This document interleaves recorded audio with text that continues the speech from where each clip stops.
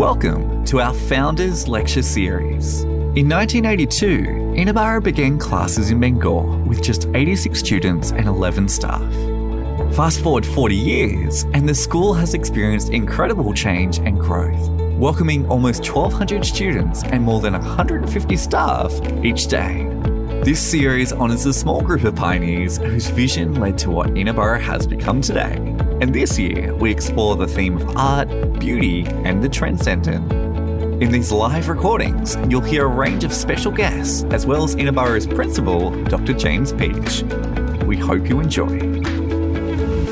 Well, welcome everyone to the third of our Founders Lectures and our final lecture for this year. It's now my pleasure to welcome the Rev Dr Michael Jensen to share with us this evening, and I hope to engage us in a conversation around the broad topic of hope as a theme in art today. And many of you will know Michael Jensen. He's a regular public commentator on a range of different issues, having appeared on television and radio, written for websites on issues where faith and our culture intersect. He's written many books, and he co-hosts a podcast called With All Due Respect. And unfortunately, I know I will mispronounce the name of the person you co-host with, so he co-hosts that podcast.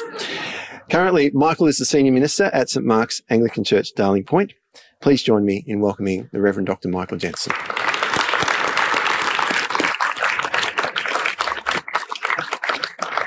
Thank you for having me, James, and thank you for praying so well, Brett.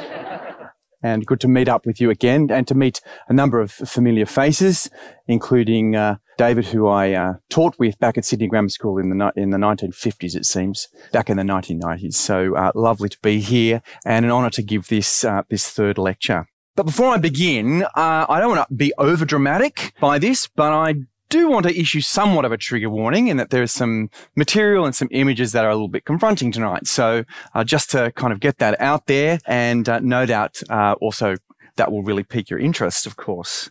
But just to say that we're dealing with some serious and confronting material in looking at the world which many claim is God-forsaken. In 1994, there was a genocide in Rwanda in which more than 500,000 members of the Tutsi minority group were butchered by Hutu armed militias with rifles and machetes. This was a particularly brutal episode in a century full of brutal episodes. Now, by 1995, the boot was on the other foot. The Tutsi-dominated Rwandan Patriotic Army had been victorious over the Hutus. As a result, many ethnic Hutus, fearing reprisals, had become displaced persons and had gathered in large refugee camps under the supervision of United Nations forces. One of these camps, holding more than 80,000 people, was at a place called Kabiho, where a small group of Australian soldiers were serving in a peacekeeping role. With them was an artist and filmmaker by the name of George Gittos.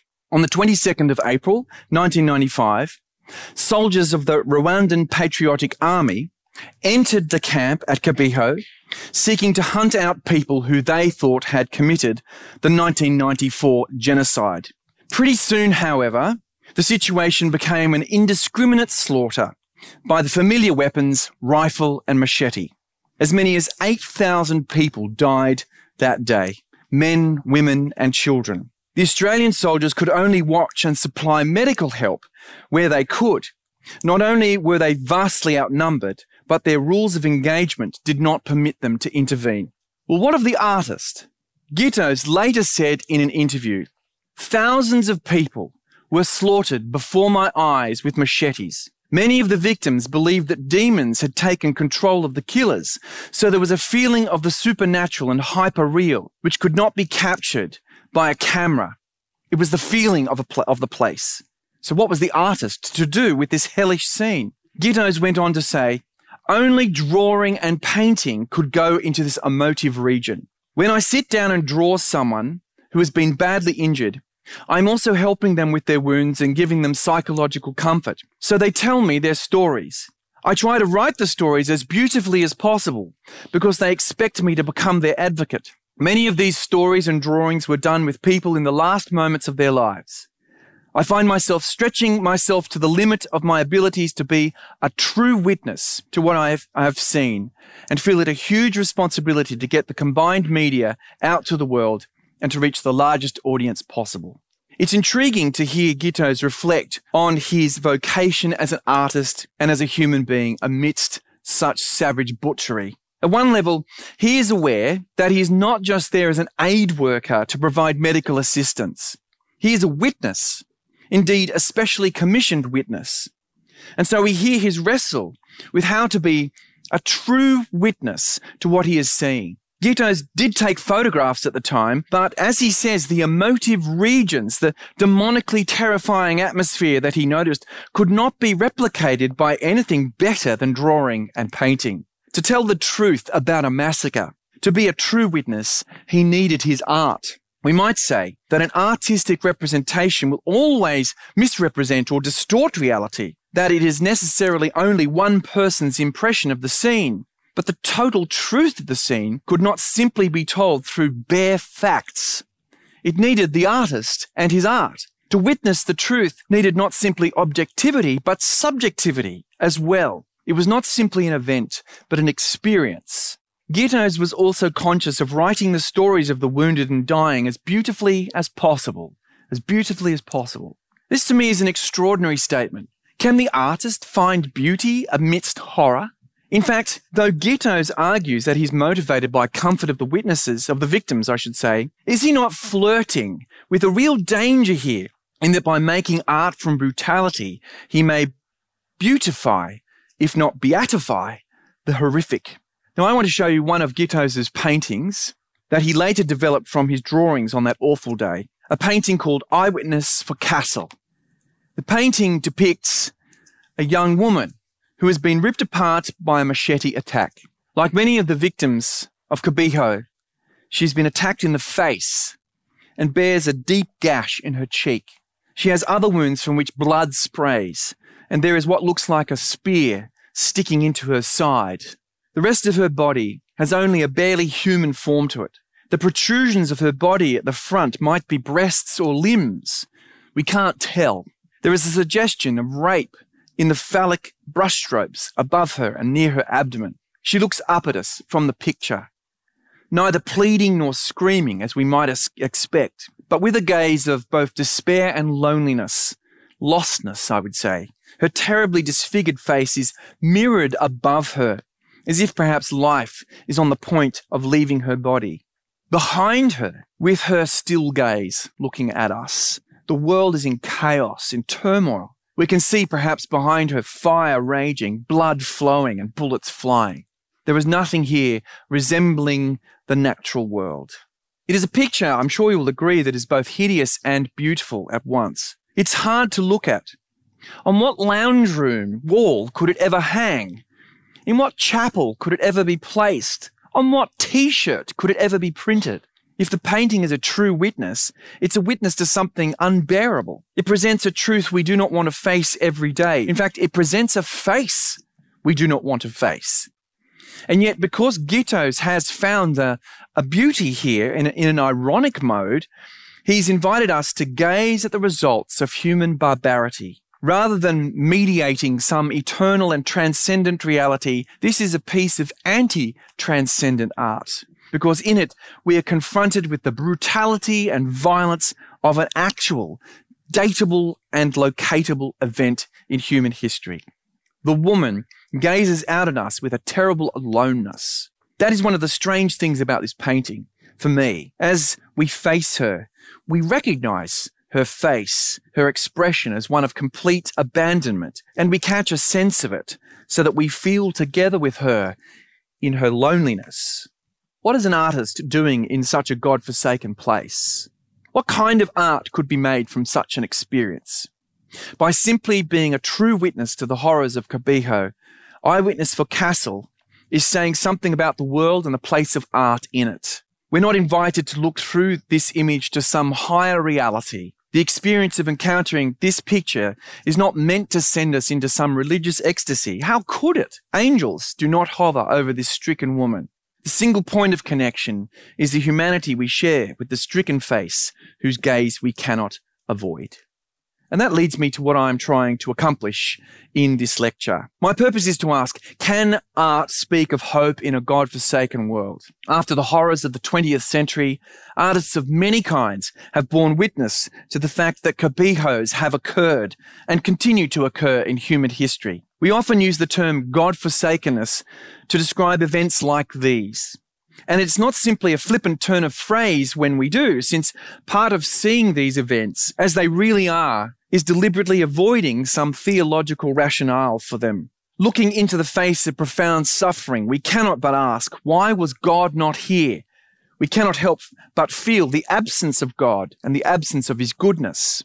Now, I do want to work my way towards a positive answer to my set question, but that answer cannot be easily won or tritely given. One answer to the question of whether art can speak of hope in a God-forsaken world is no. No, it must not. And indeed, if an artist is to be honest, it cannot. Being a true witness to the unspeakable atrocities of war, rape, genocide, and more means depicting human brutality and suffering in its profoundest depths for what it is. It means subverting the kind of art that glorifies or justifies or even just attempts to explain suffering. It means throwing into question the way in which works of art have been thought of as pointing to the transcendent. It means demanding that we look at and not through the anguish of those who are victims and the evil of those who perpetrate such atrocities. Now, human art making has an ancient connection with religion going back even to prehistory. The power of art to speak of life, death, and meaning overlaps with the religious sense in human beings. In fact, we might say that the separation of the two, religion and art, is a relatively recent phenomenon in the history of humankind. Not that this is a particularly radical thing to say, since the modern West is an outlier in its idea of the secular. Once upon a time, and it's still the case in many parts of the world, nothing was separated from God or the gods. Since in the pre-Enlightenment view of the world, everything was permeated by sacredness and transcendence. You could say, with not too much exaggeration, that there was, before the modern era, no non-religious art. But you could also say that of politics too.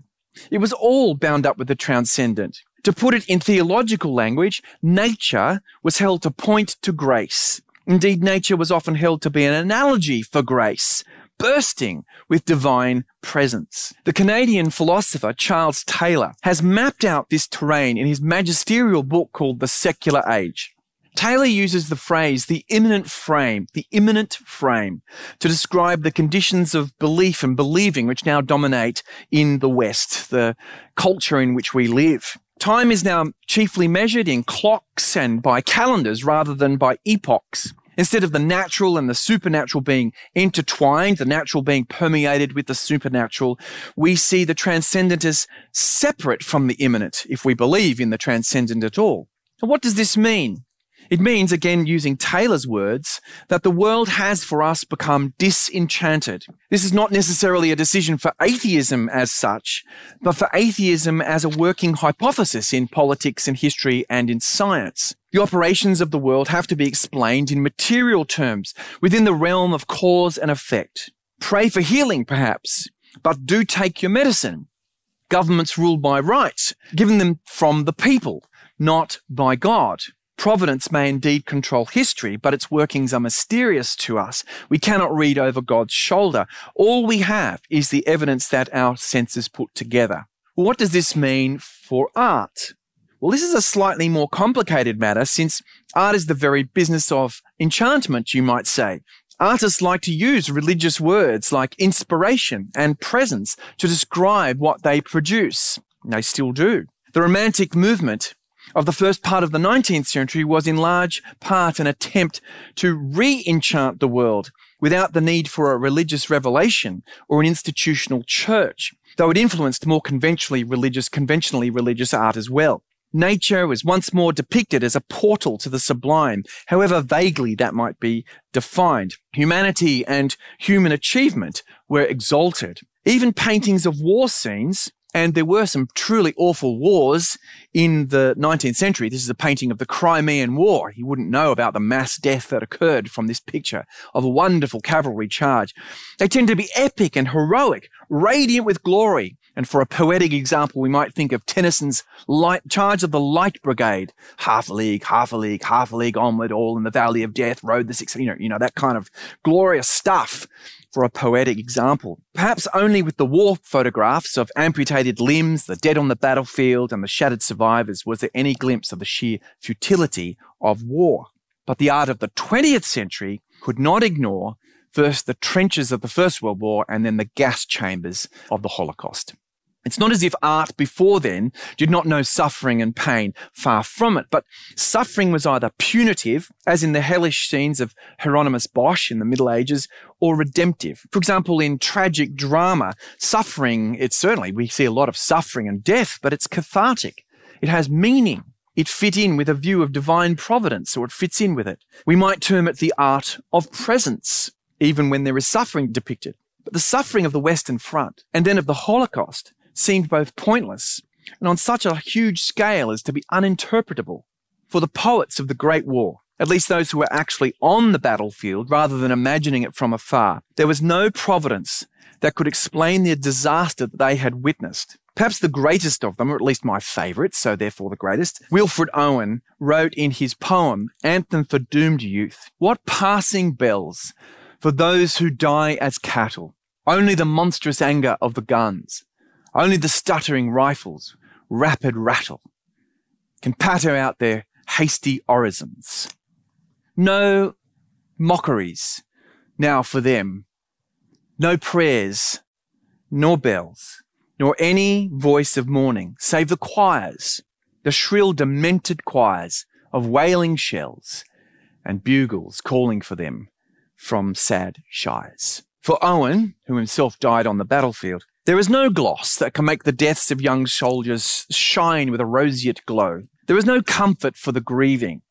He subverts the imagery of a traditional Anglican funeral service by making the battlefield itself a kind of perverse church, complete with choirs of wailing shells rather than boy trebles, and the bell toll of mourning becomes the anger of the guns. The bottom line is, these men who may have once been cherub-faced choir boys back in England die now not as human beings, but as cattle. This is not the art of presence, but rather the art of absence. Owen's poem is deliberately an act of disenchantment, but is not simply the disenchantment of the early modern era, which was born of a practical separation of theological and secular patterns of thinking. This is not simply the victory of rational as opposed to superstitious thinking. This is a more bitter thing. There is no justification or validation for the slaughter. He offers none because there is none. The anger of the poem is palpable, and it is not just an anger against the government or the system. It's more than that. There is no transcendence, only immanence. There is only presence, only absence.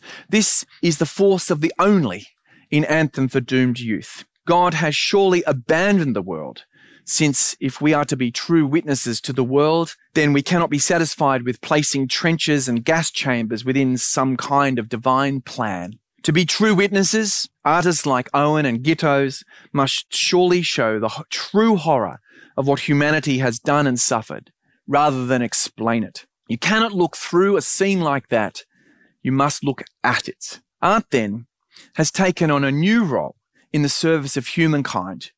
Not that artists fail now to depict beauty or the erotic or joy, or cannot do so authentically. Beauty and love and joy are still valid.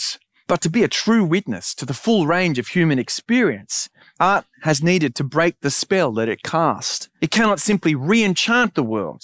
Art must speak of the God-forsaken, not always, and not all art, but the God-forsaken dimension of human experience cannot and has not been ignored in artistic work. We've seen a couple of examples in the work of Gittos and Owen, but we could add to that the work of women artists and poets on the subject of violence against women. Or to take an example from a more modern conflict, this poem by Maryam al-Masri, who writes in her poem entitled Syria. Syria for me is a bleeding wound. It is my mother on her deathbed. It is my child with her throat cut. It is my nightmare and my hope. It is my insomnia and my waking. Now, all of this is uncomfortable territory for a theologian. The art of presence, which depicts nature as an analogy of grace, filled with transcendence, seems more like my home territory, my home ground. In Acts 17, Paul quotes the Greek poets approvingly when they say, God is not far from every one of us. Yes, that's right. He is present as nature teaches us, but unknown.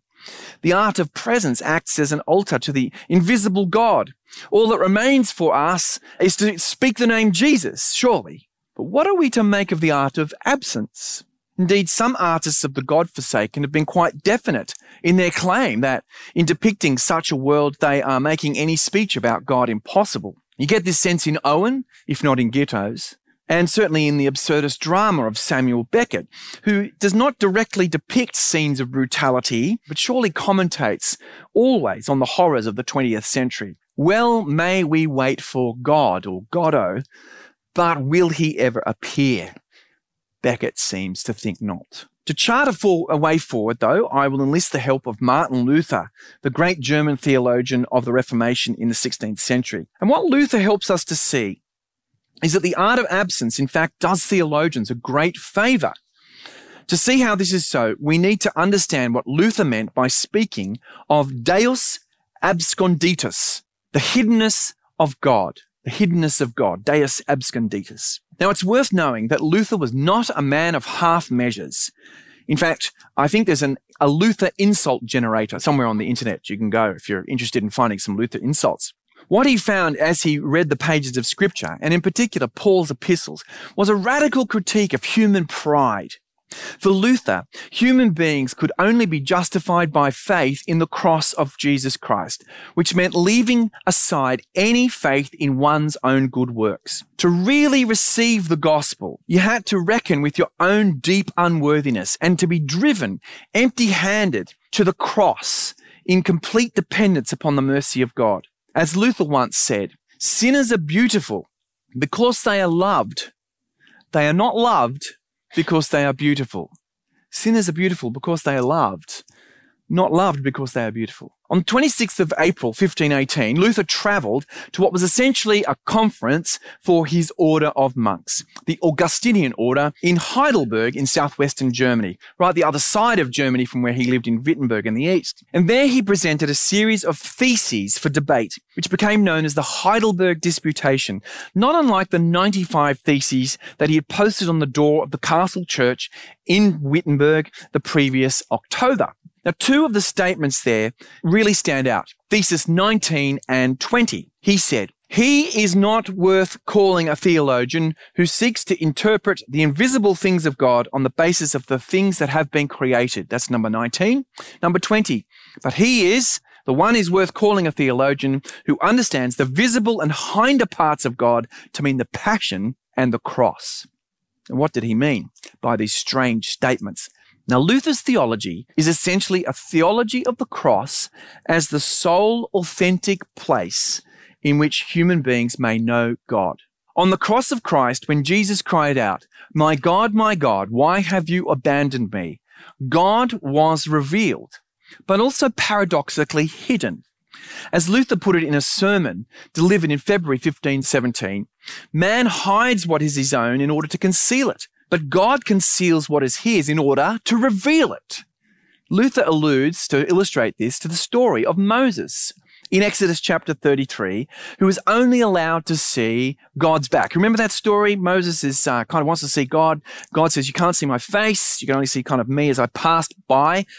In Luther's language, the hinder parts of God, the back side of God. Don't get that in the wrong sense. As God passed by, with Moses hidden in the rock. The message here is we don't have a direct vision, can't have in the state we're in, a direct vision of the face of God, for that would simply overpower and destroy us as sinful human creatures. Rather, God comes to us concealed or veiled in the person and work of Jesus Christ, and in particular in the cross of Jesus. Luther's picking up, in particular, Paul's theology of the cross from 1 Corinthians 1-3, where Paul speaks about the power and wisdom of God revealed in the weakness and foolishness of the cross. The Luther scholar, Alistair McGrath, summarizes Luther's theology of the cross in 5 points. He says, first of all, the theology of the cross is opposed to a theology of speculative reasoning about God. It's a theology not of us trying to figure out God, but of God revealing himself. That's the point of Thesis 19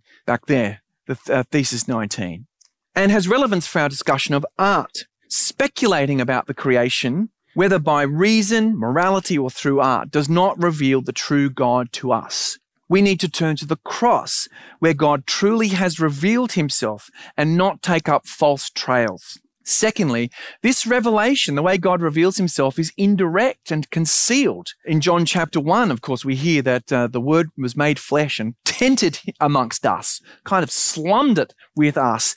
His glory veiled, we might say. Is paradoxically then this revelation a concealed revelation? Well, how does that make sense? When we look at the cross of Christ and the distended and pain-racked body there, despised and rejected, we do not see something we recognize as God. If we were expecting a direct revelation of the face of God there, we would walk away dismayed and disappointed, as many people do. What we see is the hinder parts of God, a revelation that's only visible to the eyes of faith. Luther says, God is not to be found except in sufferings and in the cross. Now, we'll come back to the eye of faith, but the third point is that the cross of Christ shatters human illusions concerning the capacity of human reason to discern God, whether by aesthetic feelings, by rational deduction, or moral activity. The fourth point is the knowledge of the hidden God, that this knowledge of the hidden God is a matter of faith only. And that faith is faith in Christ, the crucified one. To demonstrate this, Luther, I should say, gives a biblical example from John chapter 14, where Philip asks Jesus to show him the Father. Show me the Father. It's just after he says, I'm going to the Father's house, many rooms, I'll go to prepare a place for you. Now, this is exactly, for Luther, the human problem. The desire to know God apart from Christ. Show us the Father, he says. Jesus' reply is that there is no knowledge of God apart from Jesus. Whoever has seen me, he says, has seen the Father. And indeed, there is no way to the Father but by me. Lastly, for Luther, God is known precisely in suffering, primarily that of Christ, but also in the afflictions of his followers. God is actively present in the suffering and in temptation to bring human beings to himself. In order that God may do his work of forgiving the sinner, they have to recognize that they are a sinner. They must be humbled before they are justified. Luther talked about this work of humbling us as being the alien or strange work of God, which prepares the ground for the proper work of God. I think a number of us will know this in our experience, that God has humbled us in order to justify us, in order to bring us to the cross, to empty us of our pride. And that may hurt, that work. Human morality, in fact, might be outraged by this, and human wisdom can't fathom it. But the theology of the cross doesn't rationalize suffering or justify it, but shows how God reveals himself even in the moment of his apparently greatest absence. He does his alien work there. Luther does not reject completely the idea of a natural knowledge of God, but this knowledge is extremely limited. If a theology were to be based on it, it would lead inevitably to idolatry. For a person to have true knowledge of God, our preconceptions about God have to be destroyed by the cross, where the hidden God is truly revealed. God is hidden in his revelation. The cross appears as the wrath of God, a curse indeed. Yet by faith, we see that God's mercy is revealed precisely in this wrath. God's work is then quite paradoxical. McGrath puts it this way. He says, God's strength lies hidden under apparent weakness, his wisdom under apparent folly, his opus proprium, sorry for the Latin, proper work under his opus alienum, his alien work, the future glory of the Christian under his present sufferings. You can feel these themes shot through the New Testament, all the way through the Apostle Paul's work. You think of 2 Corinthians just for one example. We should not be slow to add that Luther's theology of the cross was something he certainly had an opportunity to carry with him, with the lived experience of persecution and fear and abandonment. In the years when he was developing this very theology, the theology of the hiddenness of God, he was well aware of the possibility, indeed the likelihood, of his own impending suffering at the hands of the authorities. As a condemned heretic, the sentence that was due to him was burning, as we know.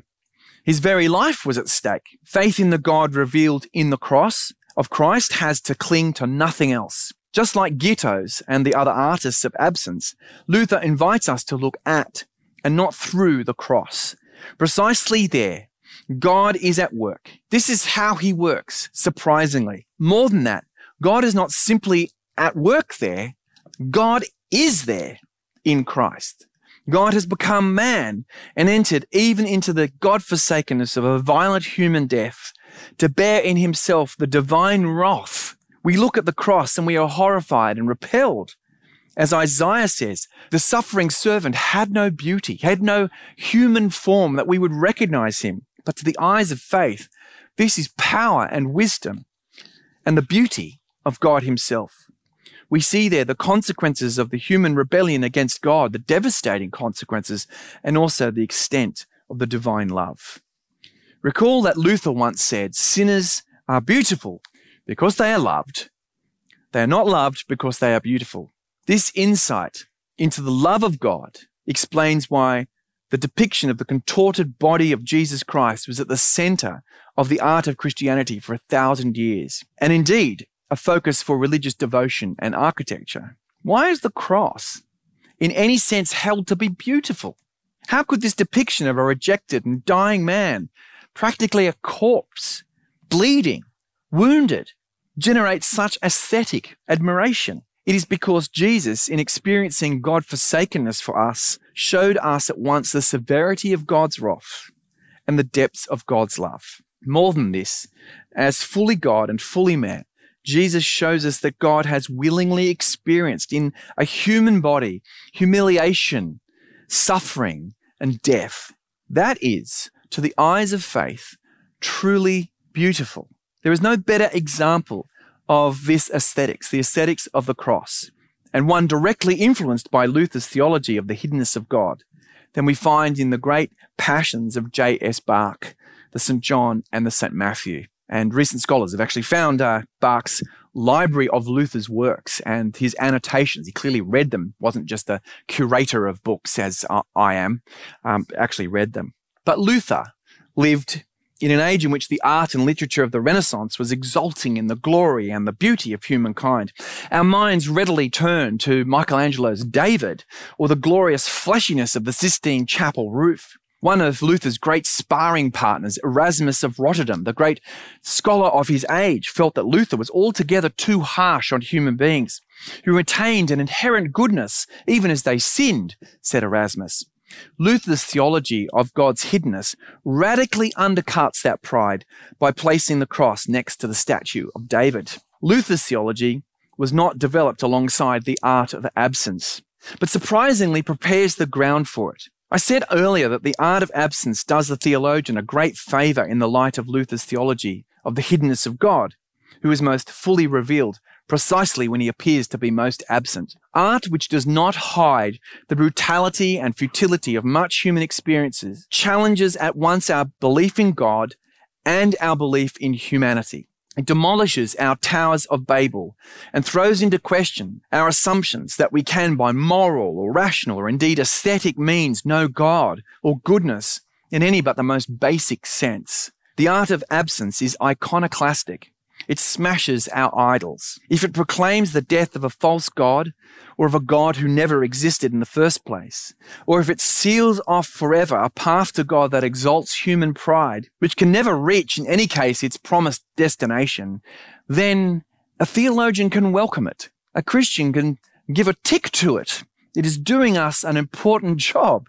Viewed through the lens of Luther's theology, or as Luther would say, the eyes of faith, the art of absence can operate as the alien work of God. It crushes false hope. But if we know that God reveals himself on the cross, it can also be seen as hopeful. If that is where God chooses to reveal himself, not just in solidarity with the human experience of God-forsakenness, but in order to overcome it, then we can take up the invitation of the art of absence to look into the jaws of hell itself and yet not utterly despair. As the 20th century German theologian Jürgen Moltmann said, when God becomes man in Jesus of Nazareth, he not only enters into the finitude of man, but in his death on the cross also enters into the situation of man's God-forsakenness. There is no loneliness and no rejection which he has not taken to himself and assumed in the cross of Jesus. If the cross is the true sign of God's presence, then even Auschwitz cannot be the sign of his absence. The God who was crucified does not disdain such places. He is not indifferent to the plight of human beings and their rejection and suffering, but is found amongst them. And though I don't for a second think that here is some kind of justification for or answer to the question of why horrendous evils happen in human history, the claim of the New Testament is that God was not simply in Christ as a grieving but impotent bystander offering, like some far-off president, his thoughts and prayers. No, God was in Christ the crucified, says Paul, reconciling the world to himself. He was no bystander, but a sufferer, a fellow sufferer, who willingly endured the humiliation and pain of becoming a victim. The self-emptying of the Son of God, who takes the form of a servant, if we remember Philippians 2, goes far beyond tea and sympathy. It goes to the cross, and there it cries out, my God, why have you abandoned me? Yes, in some unfathomable way, the living Almighty God experiences abandonment and death. But the cross of Christ is God's power under the veil of weakness, a victory cloaked in defeat. The cross of Christ is only the beginning of God's work, which will be fulfilled in the resurrection of the dead and the consummation of all things. Thus, even as the art of absence is a true witness to the God-forsakenness of human experience, we could also say that it speaks of the hope that that experience is not final. And there's also a call here. Those who know that God's loving presence in the suffering world is revealed on the cross cannot abandon the suffering. The good news of comfort and hope can be spoken in such places. We can still pray, even there. If God himself could humble himself in this way, then we are surely called to echo him by our presence in places on the earth that others might call hell, in the hospice, with the grieving, on the battlefield, in the dungeon. The faith that gives us eyes to see the cross of Christ as God's hidden presence also calls us to offer our own form of true witness to the love of God revealed in the death of Jesus Christ for the hurting and sin-scarred world.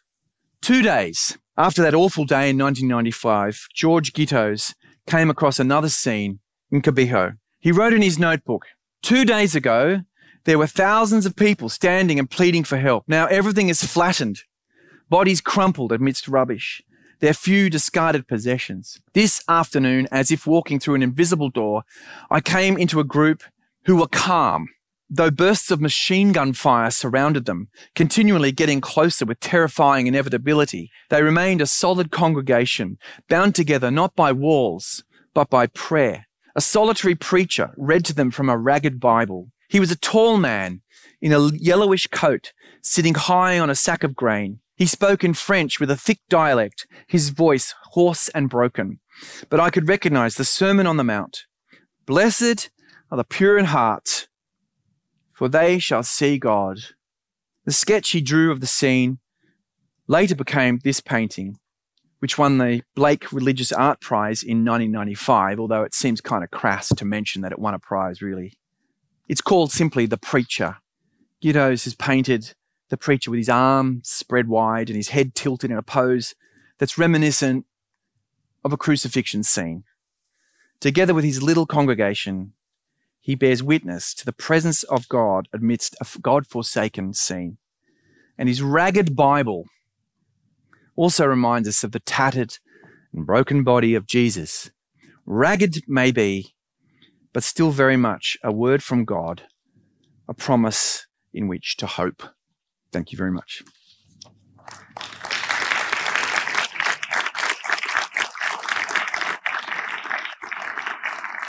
Well, thank you so much for that, Michael. There's so much I really enjoyed about your presentation, but I have to say that the part I enjoyed most was just your unpacking of those different pictures. You know, I look at artwork and I can see various things, I can feel various things, but I really found the way that you were able to make those artworks so much richer with meaning was really, really fantastic. And I really thank you for that.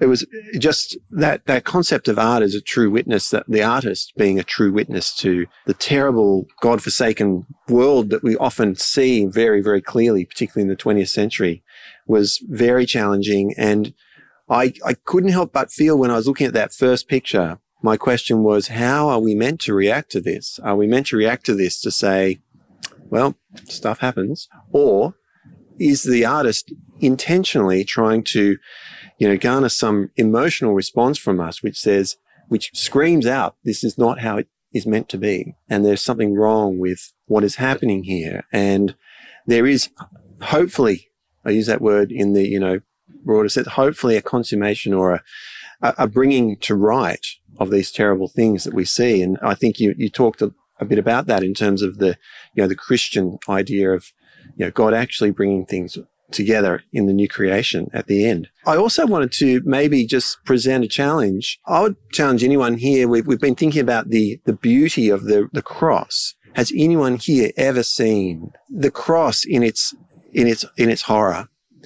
And I just challenge you in that regard, because I've never seen it. I've seen beautiful wooden crosses with no Jesus on them. I've seen statues of crucifixes with this sort of marble Jesus who's perfectly white. And even when I watch The Passion of the Christ, I know that it's still not the full horror of what happened on that day, when the immanent and the transcendent are coming together in a way that challenges and overturns all of our understanding of how the world is and how it should be. So there's just so much that you've presented for us to think about. So thanks again, Michael. We've got a little present to say thank you. Thank you very much. Thank you very much for having me. Thank you. Thank you for listening to this episode of our Founders Lecture Series.